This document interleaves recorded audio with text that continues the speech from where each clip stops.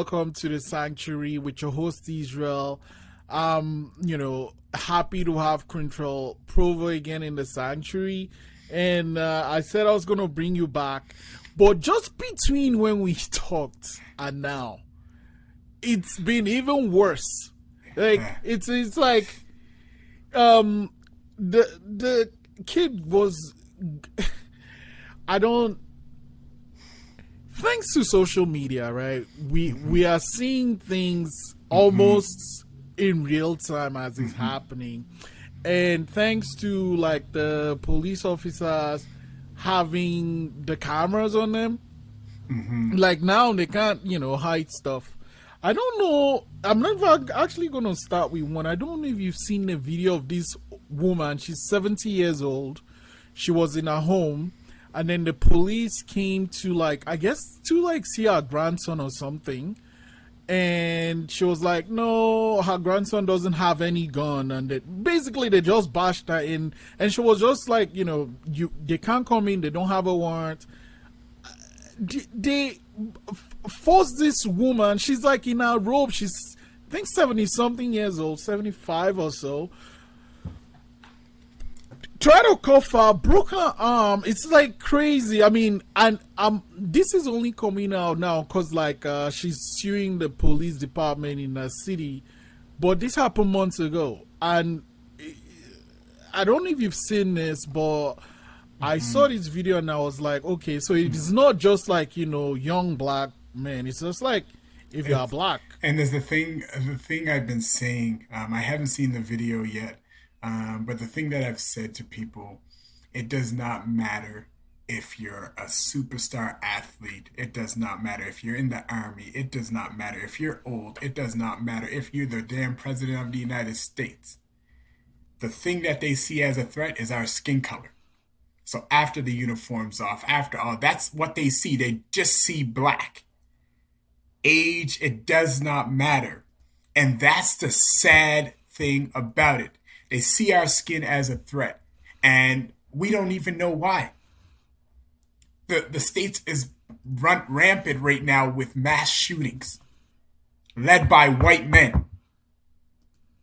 But yet we're seen as the threat. It's crazy because it's safer to be a white man doing a mass shooting in the U.S. than to be a black person at a traffic stop. Yeah. Unarmed. I watched a video yesterday with my mother and my sister, and we were so upset. My mother couldn't even watch she was so upset. So, white man in the truck, police on the side of the road. Yes. He goes to put his hand on the steering wheel, then goes to grab his gun. Yeah. They are pulling on him. We don't even have guns, and we're shot, and we're killed. He was reaching for a gun. They're saying in the video, why are you reaching for your gun? Not shot. Then you have the other video with the police on the driver's side door of the white pickup. Being driven around. They didn't shoot him. They didn't tase him. But yet, here we are, an army lieutenant, pepper sprayed with his hands out the window and tased. Here we are, Dante Wright, shot. Oh, I was reaching for my taser.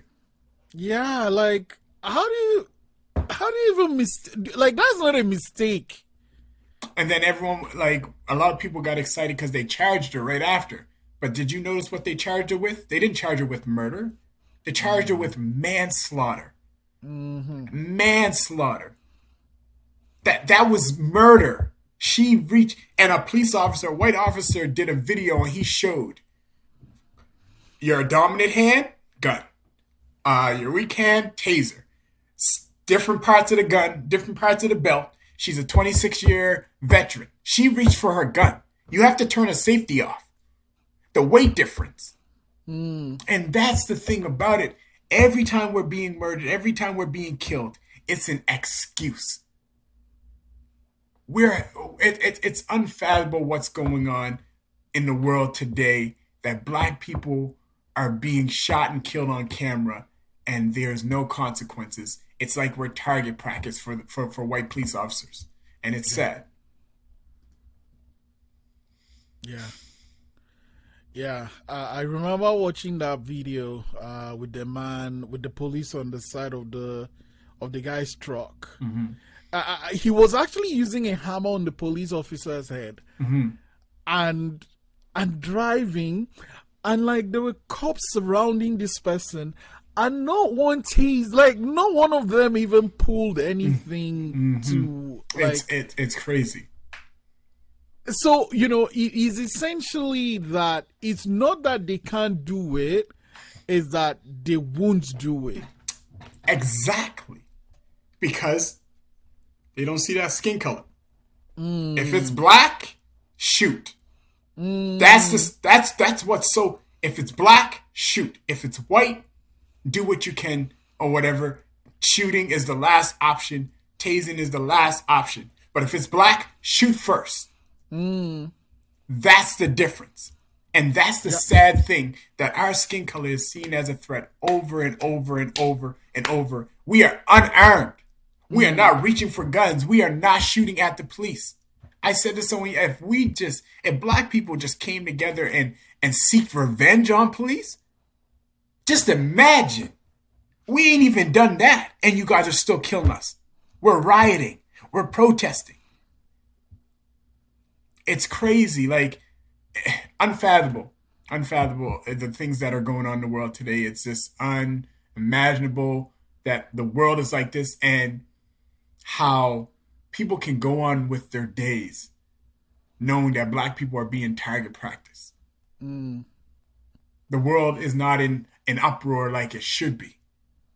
Had this been us being dogs, if we were dogs, oh my God. When Michael Vick thing came out, everyone went crazy. And this is not to say it's okay to kill dogs or any animal at that. That's not what I'm saying. I'm just saying black people don't get the same support, the same kind of necessities to change the policies and everything as that animal. People are not as upset. Yeah. Policies are not being changed. But if white kids started getting shot by the police unarmed and everything, policies would change. Things will start going in place. Police officers will start going to jail because it's affecting those that the system was built for. It's crazy. Now, I don't know if you know of this police officer, Carol Horn, that so years ago she lost her job because she stopped a police officer that was putting someone in a chokehold. And I was watching her interview the other day on the TV, and she mentioned that the person that called, a colleague that got her to lose her job, got promoted, I think he became captain or something, and then hit his child on the head, went to jail, still got his pension, and this lady that was in the police didn't get a pension until the court case that just happened recently. And it's okay, but, I was watching this commentary on the Daily Show with Trevor Noah, and he's people always mention this whole not all cops are bad cops, there are good cops and bad cops, and she was the one time a good cop tried to stop a bad cop from putting someone in a chokehold, who lost the job? The good cop, right? So now it's it encourages. Oh, actually, it discourages people that want to do the right thing, and it explains how all those other police officers were there just standing, watching somebody getting killed. Because, if you intervene, it actually counts against you. That's the sad thing. That's the sad thing, that if you stop a black person from being killed or whatever and seeing the injustice, you're the one that gets fired. You're the one that loses your job, not the cop that's doing the killing. That's the frustrating part about this.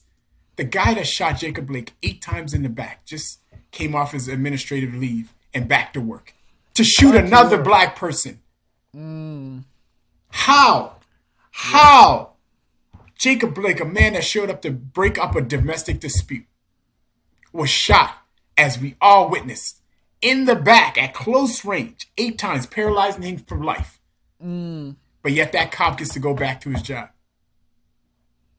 Yet that cop gets to get his pension.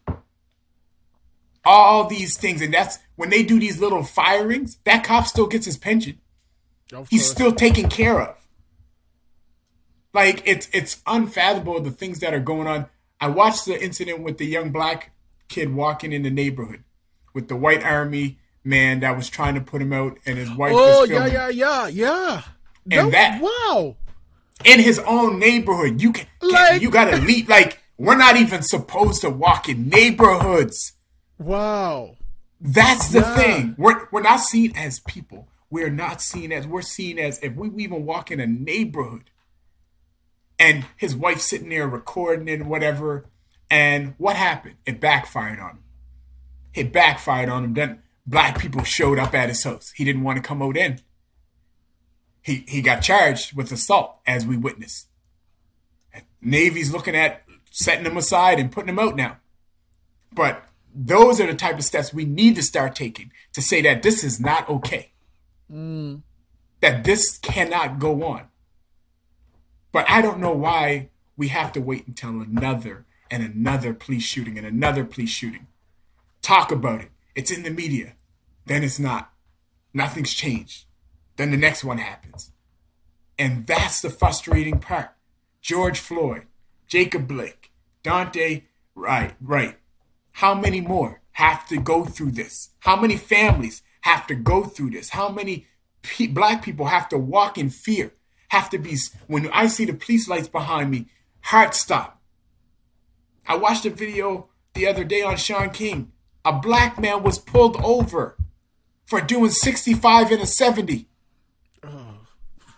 The video is so frustrating because the black man set up his phone for the recorder.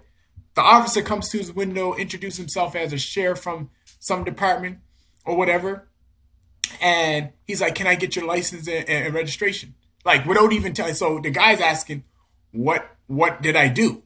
Right? He's like, "We'll get to that later." And then, he sees what? Yeah, that's what he says. And then he looks at the logo on his shirt. "Oh, you work for a such and such company?" He's like, "Yeah." And then he's trying to start small talk. And then the officer's like, "Oh, I guess you don't want small talk." He's like, "Well, what? Like, basically, why you pull me over?" The officer literally said, "Is everything okay? You were doing 65 in a 70, so I'm just checking to see if you are okay." That is the issue. He's seen a black man driving and was like, "Let me pull him over." And a lot of people don't know. In our minds, a cop doing that, it was not the 65 and the 70. It was like, let me see if I can upset him. And if he retaliates, he got to use us as target practice. A lot of people don't know it's deeper than that. That man got to go home to his family for another night because he handled it so well. And he had it on video. But a 65 and a 70? Like, really? Like, it's crazy. Like, it's what's going on in the world today. I tell people it's so messed up, and black people are mentally struggling with it. The trauma. Last week was mentally my toughest week in a long time. I had 3 nightmares back to back to back of being shot by police. Wow.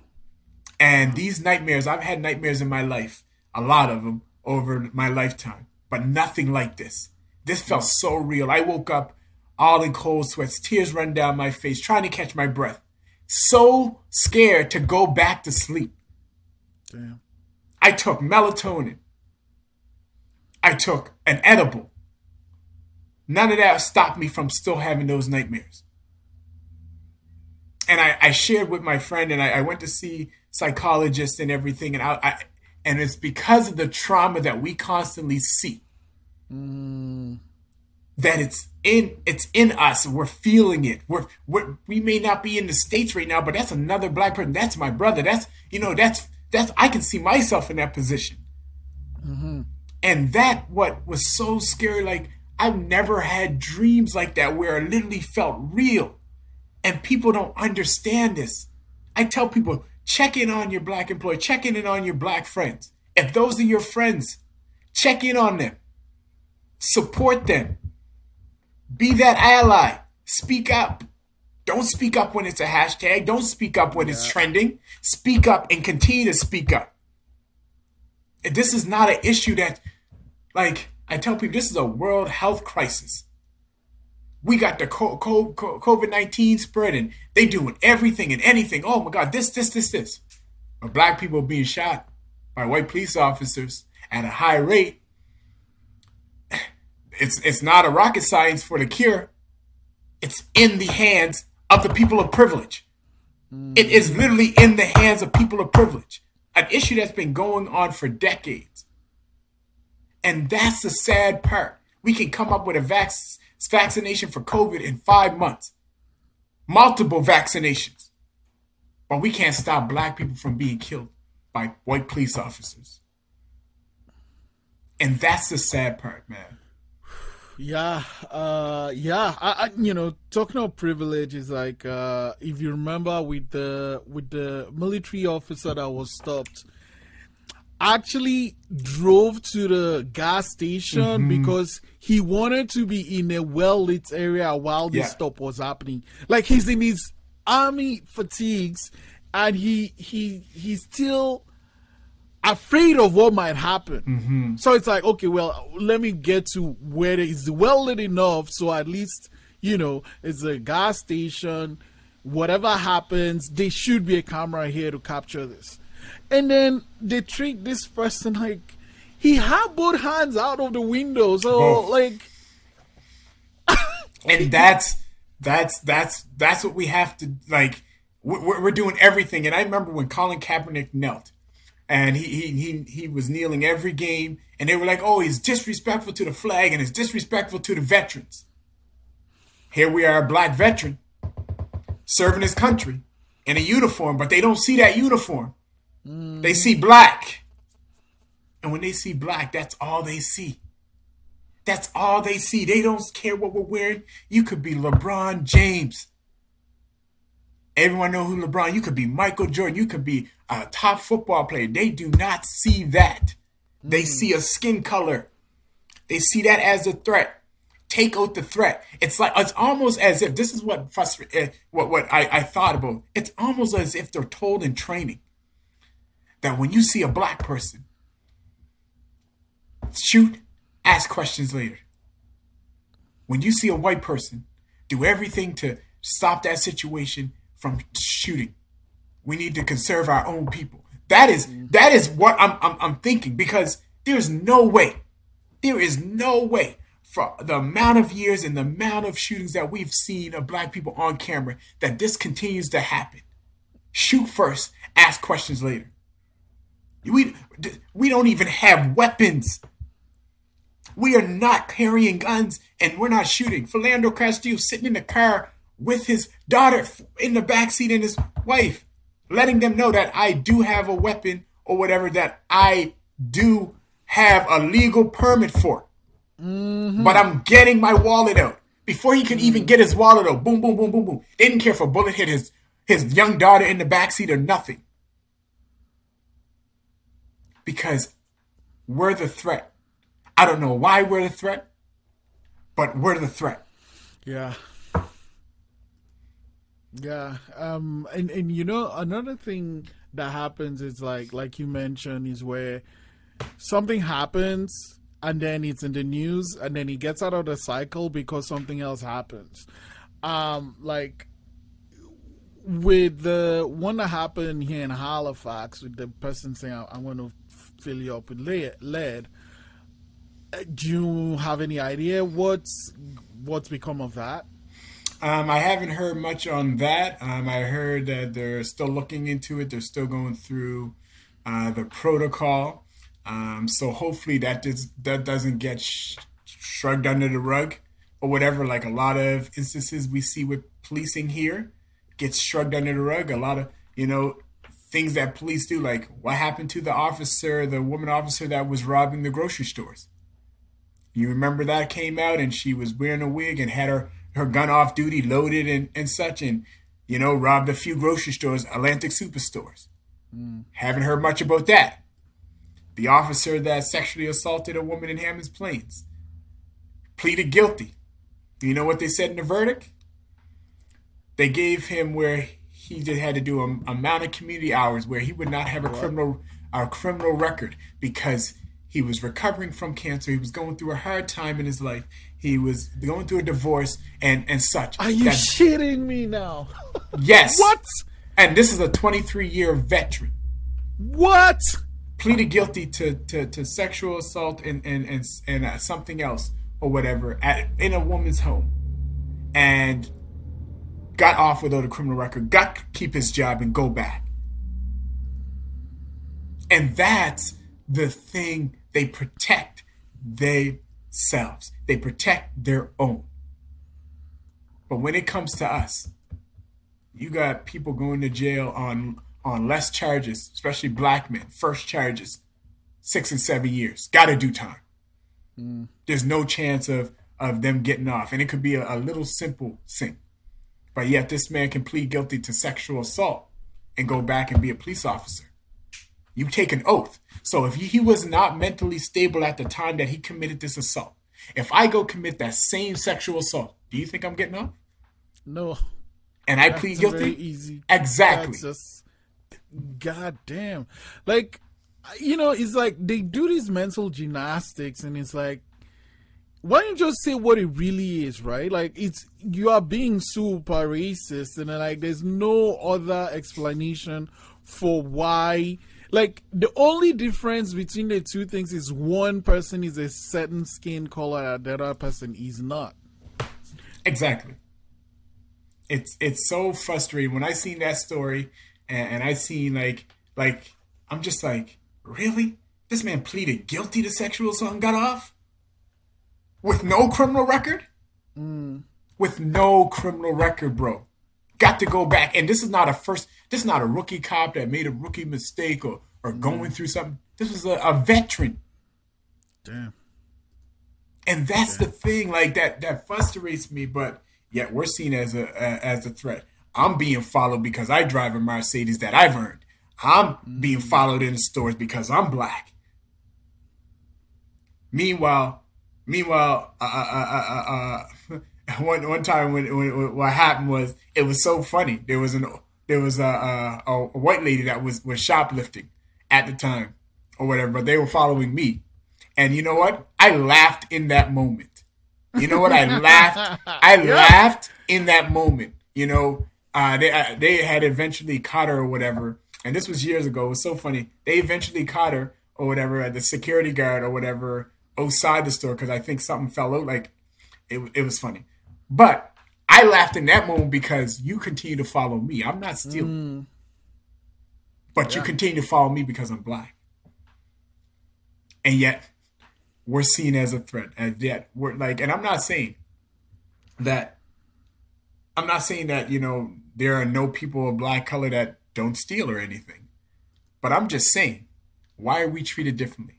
Why are we painted in? And I'm not saying that there's all bad cops, because I have some friends that are some good cops that are allies, that are, you know, white guys that are doing, you know, their thing. But at the same time, why is all black people seen as threats? Y'all don't want us to paint the whole police department with the same brush, but we paint it with the whole same brush. Yeah. Does that make any sense? Oh no, there's good cops out there, there's blah, blah. I'm not him. So why is your department painting us with the same brush? Why are we seen as a threat? Shoot first, ask questions later. You got me. Yeah. Another thing that just came to mind. Remember, like 2-3 years ago, they did the report for the traffic checks. Do you remember? Like whatever came out of that. They did the checks and they came with the statistics or whatever. The HRP issued an apology. Then I remember there was like a cease for the checks for a while, but then they just started doing it again. Because since that apology, I've been pulled over by police both 3 or 4 times, and that's 2019. It's 2021. Yeah. So the apology, but we got to see action, and there's no change. It's just like, okay, we're gonna do it differently. Like, right now, I think they're doing something up North Preston. The police was doing something about a traffic stop in North Preston about tint in the windows of the cars. Meanwhile, you're going to do it specifically in the black community, right? Meanwhile, I see more police officers with tinted out vehicles. I've seen more Asian guys with tinted out vehicles that never get pulled over, and more white guys with tinted out vehicles. But we're going to go target the black because that's their excuse to try and pull us over and check for other things. It's those type of things. It's so frustrating, bro. It's like we try and get ahead, like, and then we go backwards. Like, and they gave on a whole apology, had a whole big thing. That was the first time big apology. But an apology without action means nothing. Words without action means nothing. You can apologize all day and say you're sorry, but if you show nothing and if there's no change going forward, that apology was nothing. So that's what came about that apology. If you ask me. Nothing. Nothing. Yeah, because I remember when that happened, they came down, they did like a meeting in the square, and then I think there were 2 or 3 that they did around the city, and like people went and talked, and it was like, okay, this, and I was thinking, okay, something's going to be done, but like, no, because I do have people still talking about, like, okay, why are we being stopped? Like, it is heartbreaking when things like that happen. Very, very, very heartbreaking. Very, and it's happening here in our city. And the racism here in our city is different than anywhere else in Canada. I keep telling people that because our ancestors have been here 400 plus years, and just the racism is just different. Like, just how they treat us, and we're fighting for it in this justice system. We're fighting for it in the education system. We're fighting, in policing. We're fighting just to be heard here still.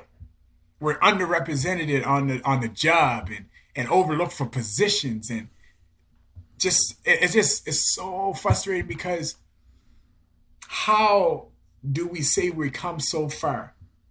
How do we say that we're changing and we're being more diverse and we're being more inclusive, but trying to oppress a whole race? Still try and control them, try and narrate, well, we can give them this, but we can't give them that. Our people, have went through so much. Africville, you've seen it. You've seen how they put North Preston where they put North Preston. And then just the treatment of our people over the years. And our people are some of the most resilient people because we continue to speak up. We continue to fight. And we continue to be outraged. So we've now taken it upon ourselves to get into positions to do the change ourselves. And that's what we've been trying to do because no one's trying to change it for us. Those people that are allies and politicians and stuff that are speaking up in the media, oh, this got to change and this got to blah, blah. Behind closed doors, their mouth is shut. Behind closed doors, they're not changing policies and they're not changing to protect black people or to for black people to have equality and such. They're not doing that. But we'll say it in front of the media so we can get, that support when election time comes. Oh, fuck, yeah. Yeah, so we'll say it and do that and say all the right words. But we read through that, bro. I read through that. If you're not doing the work behind the scene, if you're not speaking up behind the scene, if you're not changing policy, if you've been in for 8 years and black people still getting treated the same way, and you've been in that position for 8 years, you can say whatever you want you can say whatever you want. And I know people are like, oh, well, it's so hard to get in. I'm only just one politician, blah, blah. Bruh, I've started to stop the violence with nothing. Through hurt, pain, anger, frustration. I've never taken a dime from a grant or anything. How much change have I been able to create over 9 years? Because my passion and the fire inside me is so strong that nothing gets in my way from me making that positive change or me making an impact on that young person's life or me doing that. It doesn't take money. It takes that if you care and if you really care or whatever, A lot of people get in these positions. Oh, when I get into this position, I'm going to do this for the African Nova Scotian community. I'm going to do this, blah, blah. They get in those positions and you don't see them. You don't hear from them. They're taking their paycheck and they're doing whatever they want. And that's the frustrating part. So we're now trying to get in these positions. We're now trying to position ourselves so that we make the change ourselves. Yeah. We have to. You know, when you mentioned that, something came to mind about the politicians, right?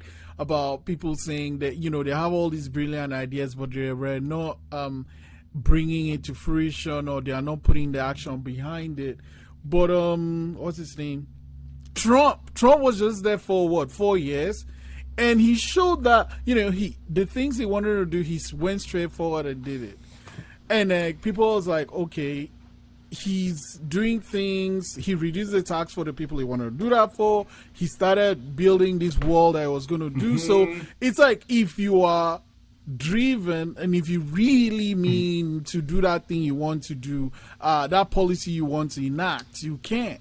Yeah. You can't. Especially if you have the majority again. Or at least you have people that can partner with you to get your policies passed. And that's the thing. Trump, as terrible as he was, he did what he wanted, and whatever he wanted to change, he changed.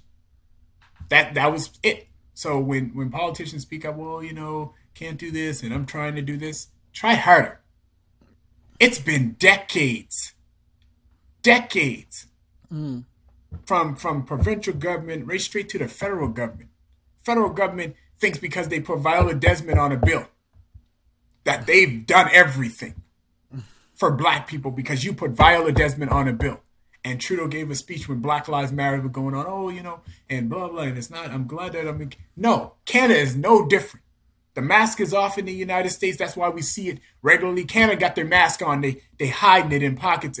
And you, the prime minister, has done nothing to change that. Viola Desmond on a $10 bill. Thank you. But that's what? 40, 50 years later. 40, 50 years later. But that does not change that I'm black in Canada every day. That I got to live dealing with the stereotypes every day. I got to deal with being pulled over by police. I got to deal with being walked in, followed in stores. I got to deal with all that. That $10 bill does not change that. And until you guys want to do the work and change the issues and change the policies and change that and have consequences for these officers doing that, filter them out. You do this and we see that as racism and discrimination, you're off the force. No pension. Yeah. No pension. Because you took an oath to serve the people. Not discriminate the people. Not throw racism against the people. Not profile the people. But to serve the people. So once you start nailing things like that down and you start putting policies like that, then we talk. Because now you're about to change, and now you want to see black people being treated equally. There is no, I guess there's no punishment for whatever they do. So it's like they can do it without worrying about, you know, I can shoot someone and then I'll just go and sit down at home for 3 months and then I'll come back to my job. And that's there waiting for me. And that's the frustrating part about it, that the reason why the police officers don't care that they're getting caught on camera. They got body cams. They're not getting care that you got your cell phone on. They don't care. Because at the end of the day, they know if they shoot a black person, there is no justice. They are not getting consequences for those actions. Heck, we don't even know if they're getting applauded behind closed doors. So that's why they do it. Because they see our skin as a threat and they know if I shoot this black person, that's why I shoot first, ask question later. Because they know if we shoot or kill a black person, we're good. They're going to put us on administrative leave, make it look like whatever. And then I can come back to work. We seen it in the Jacob Blake case. Jacob Blake happened last summer. They just announced, 2 weeks ago, the officer is now back to work off administrative leave. Exactly. Because there are no consequences, so they know that they can kill us and get away with it. You remember, I think a couple of years, maybe 2 or so years ago, there was this police officer that went to the person's home and then shot him thinking it was her apartment or something. Do you remember this case? Oh, yes. And then, like, how do you make that mistake? And then I think that was the one time I remember when something like that happened, and then I think the police officer went to jail for like 5 or 10 years. I can't recall, but since then till now, it happened many times. Like when Breonna Taylor was in her home, like, you know, you think in your home, it's like kind of your safe space, and you expect to be able to, you know, go to bed, wake up, and not have to worry about that. I think if someone actually comes to your home and murders you, there has to be consequences, and nothing has happened.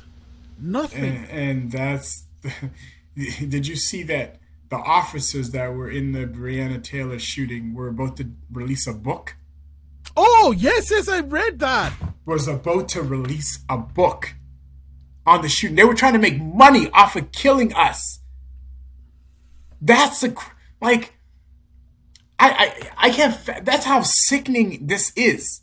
You literally killed a woman that was in her house, sleeping or whatever, and everything, and all that, and you decide to write a book on it to make money. Yeah, because they know there are no consequences for killing Black people. We are not seen as, like, if officers, and I'm going to use this example again, if the officers were going around shooting stray dogs and just killing dogs in general. Oh my God. Are you kidding me?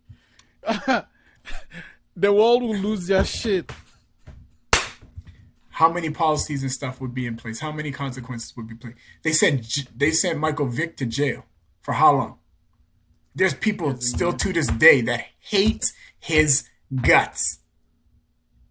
Even though he's changed his life around and one of the biggest supporter of dogs and everything now.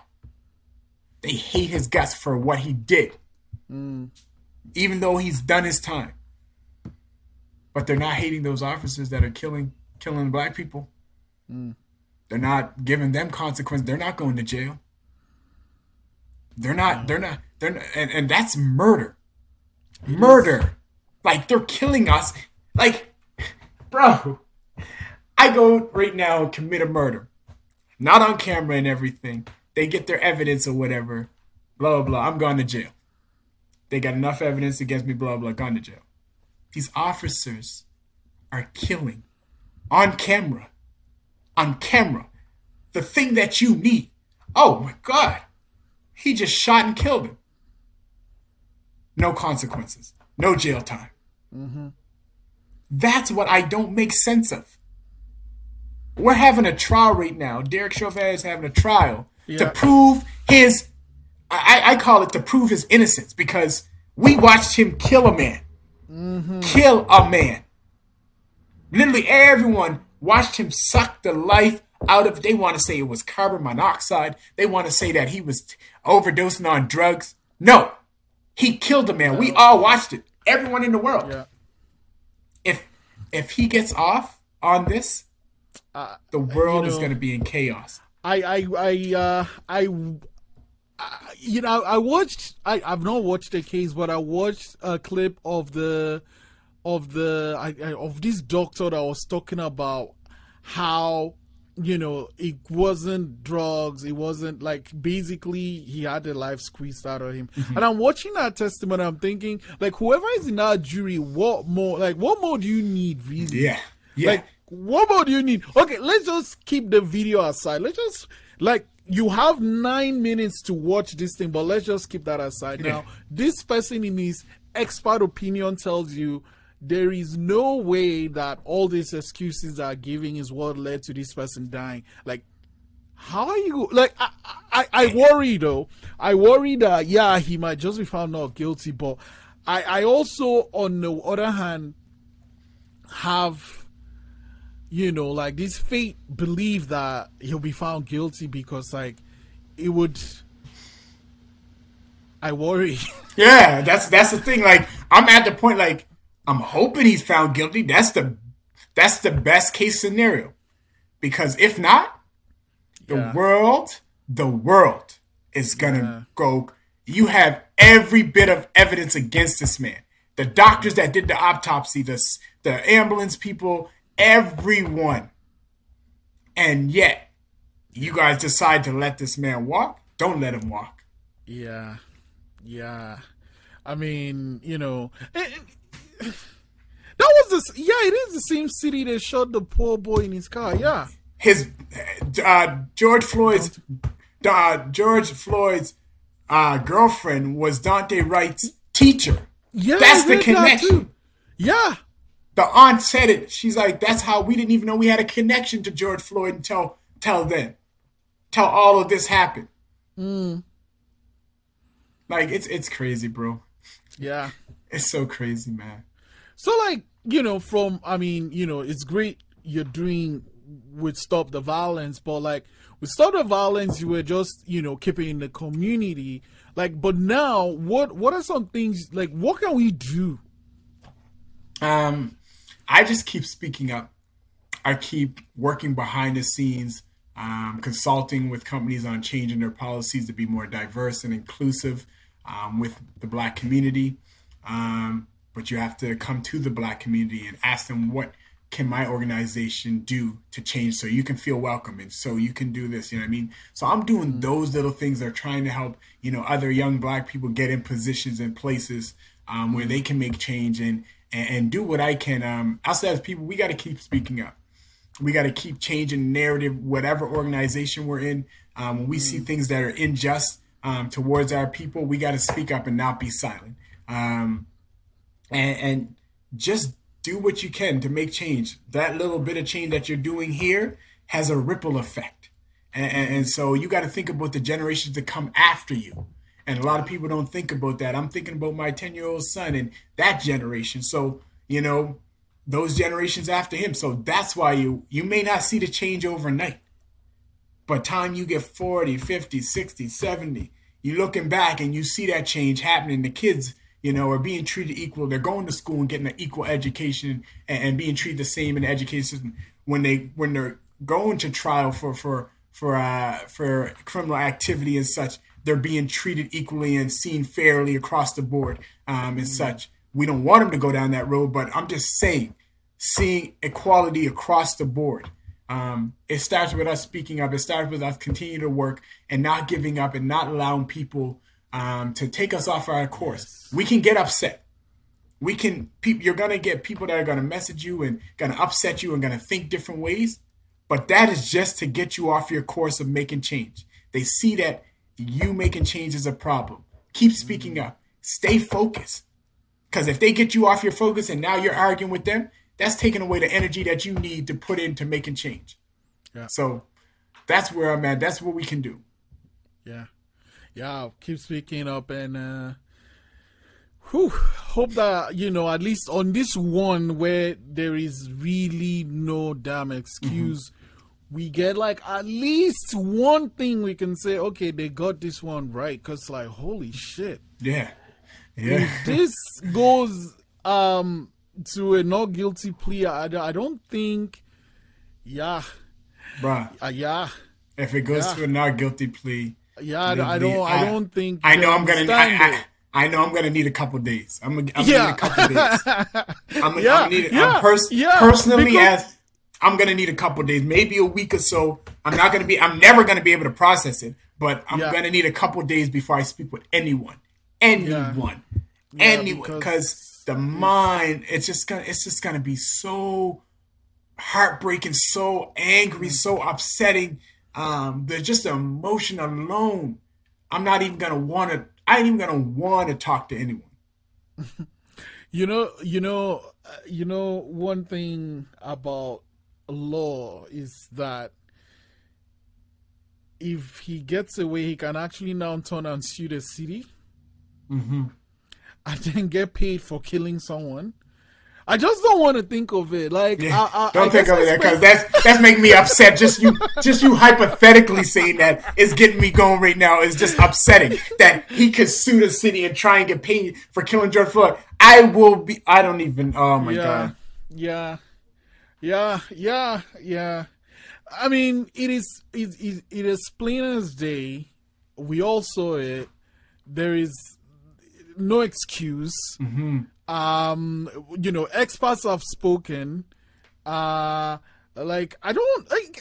There's really no defense for that. Like, I don't even. I think that there's like nothing in your police handbook that says you do that. Like anyway, Quentrel.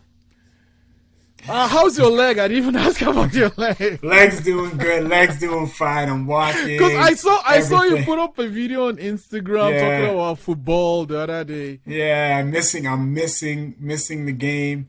But my leg's doing better. I can walk on it and run a little bit, and don't need the brace on and everything. It's getting stronger every day. So I'm happy. I'm happy with the progress.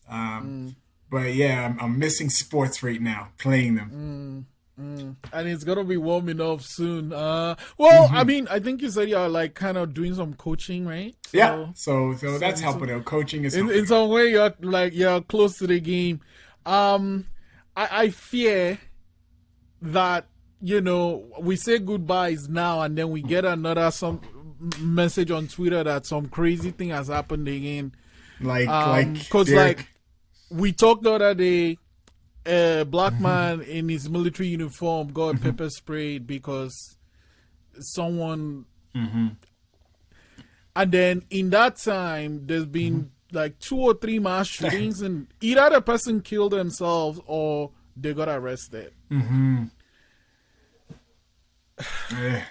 We just gotta breathe, man. Yeah. I like that word. Just keep speaking up, and then think way beyond you, 10 years. Yes, and a lot of people don't understand. This is what a lot of people don't understand is that speaking up, they're like, oh, well, I'm being so repetitive and everything. Bro, people are reading what you're saying. It's embedding that into their head. It's making a difference to someone. If we can change one, that's making a difference. And people don't understand. They want to see the big change, and they want it to be right in their face.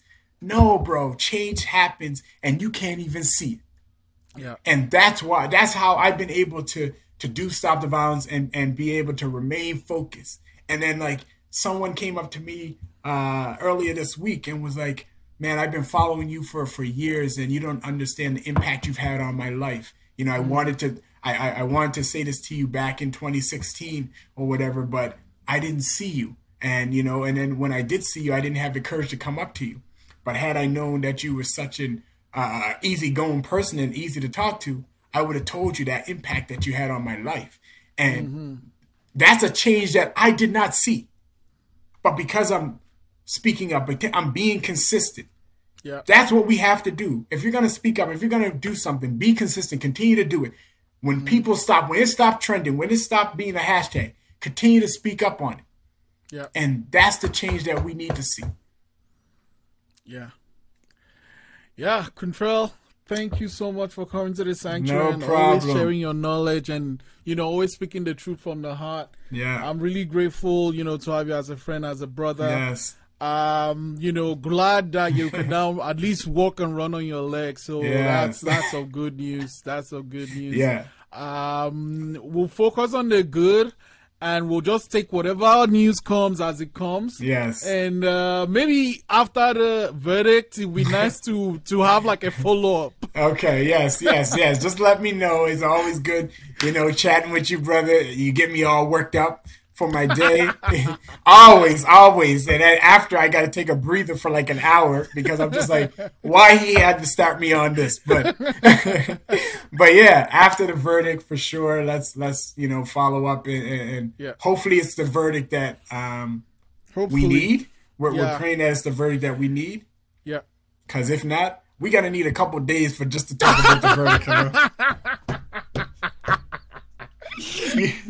if they don't give the verdict that we need to see, that he needs, that should be, yeah, it's definitely gonna be a moment. You gotta see me. You gotta see me come here with tears in my eyes, face all just in a whole peel. Oh man. Well, okay. Hopefully we'll get the verdict. The world needs. I think the world needs that verdict. Yes. Yeah. Man, Quentrel, thanks so much. No problem. Always. Good talking to you. Every time I close my eyes, or when I look up in the sky.